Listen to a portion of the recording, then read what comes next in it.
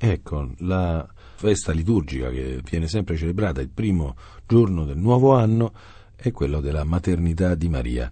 Maria che è madre di Dio, in greco si dice Theotokos, che è una realtà della fede che fu assimilata e promulgata nei primi secoli dai padri, dai vescovi che dovevano difendere l'integrità della fede, e porta con sé una profonda verità che è necessario ritenere.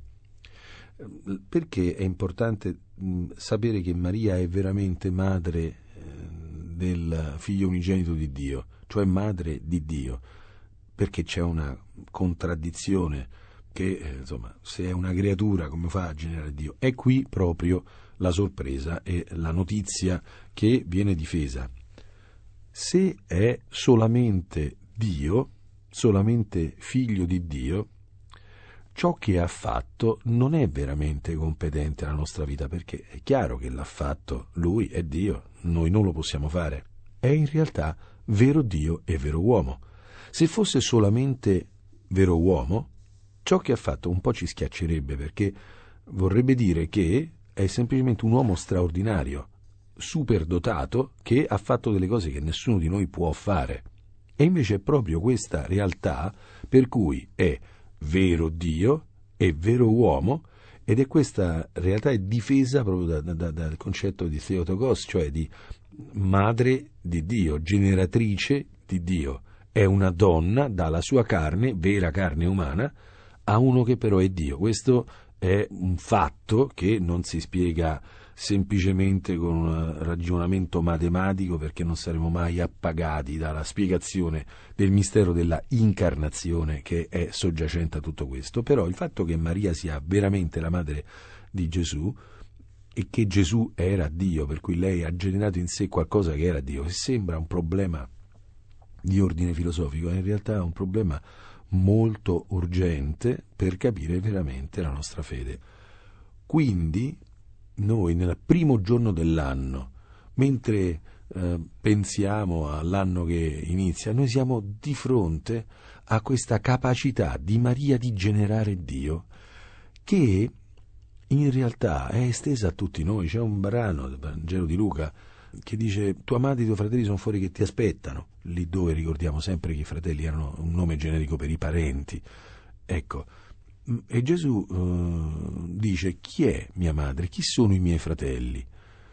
Chi ascolta la parola del Padre mio e la mette in pratica è mio fratello, sorella e madre. Ovvero sia, noi possiamo fare la stessa esperienza di Maria, come fratelli, come sorelle. Noi possiamo vivere la stessa esperienza di Maria. Maria ha generato in sé Dio, noi possiamo vivere, vedere uscire dalle nostre opere, vedere uscire dalla nostra esistenza la gloria di Dio, la grandezza stessa di Dio. Noi dobbiamo però, in questo momento, di fronte a questa bellezza che è la nostra capacità di generare, ognuno secondo il piano di Dio su di lui, essere un incontro serio con la gloria di Dio nella nostra vita. Noi però tutto questo lo dobbiamo guardare a fronte di un altro tipo di problematica, una problematica del nostro tempo, che è il problema della fecondità. Essere madre di Dio vuol dire innanzitutto essere madre.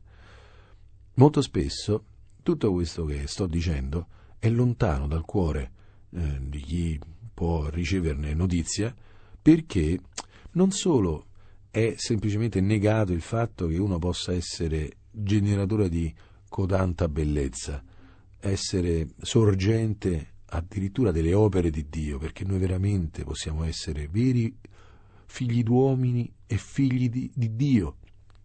Veramente possiamo portare questa dimensione che il battesimo ci regala e che si può vivere in maniera splendida, come vediamo nella vita di tanti cristiani, di tanti santi.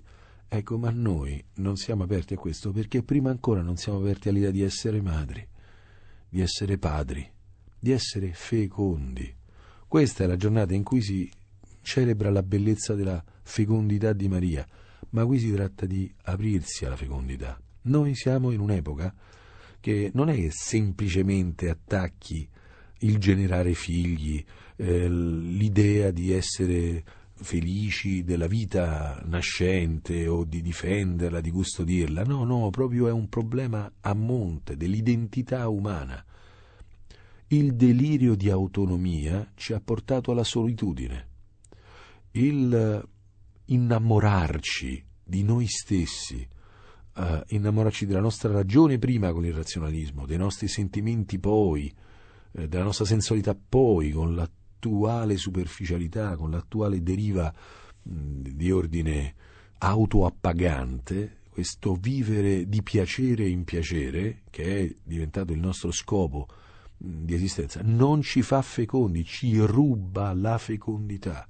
Noi siamo chiamati a essere origine di vita, non termine della vita, non luogo dove la vita finisce e viene inglobata, famelicamente assimilata. No, noi siamo chiamati a essere persone che procurano vita, curano la vita, sorgenti da cui sgorga bene, luce.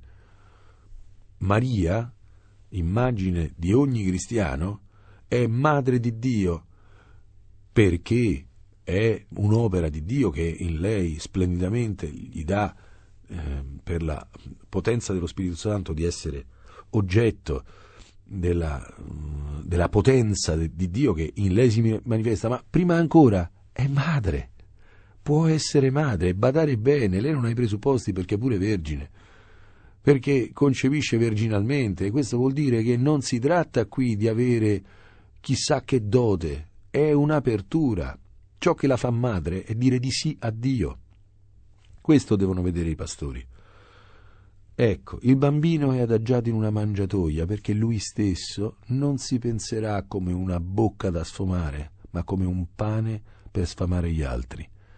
Questo è il luogo deputato assolutamente inadatto normalmente ad un bambino. Non si mette un bambino in un luogo lercio come una mangiatoia, ma questo bambino sta sulla mangiatoia perché qualcuno mangi, perché lui è pane da donarsi.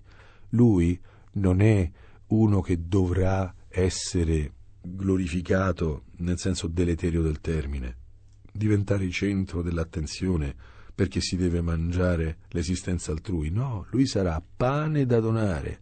Lo adoriamo in quanto ne capiamo la bellezza, in quanto ne godiamo la generosità, ma lui non ha pretese.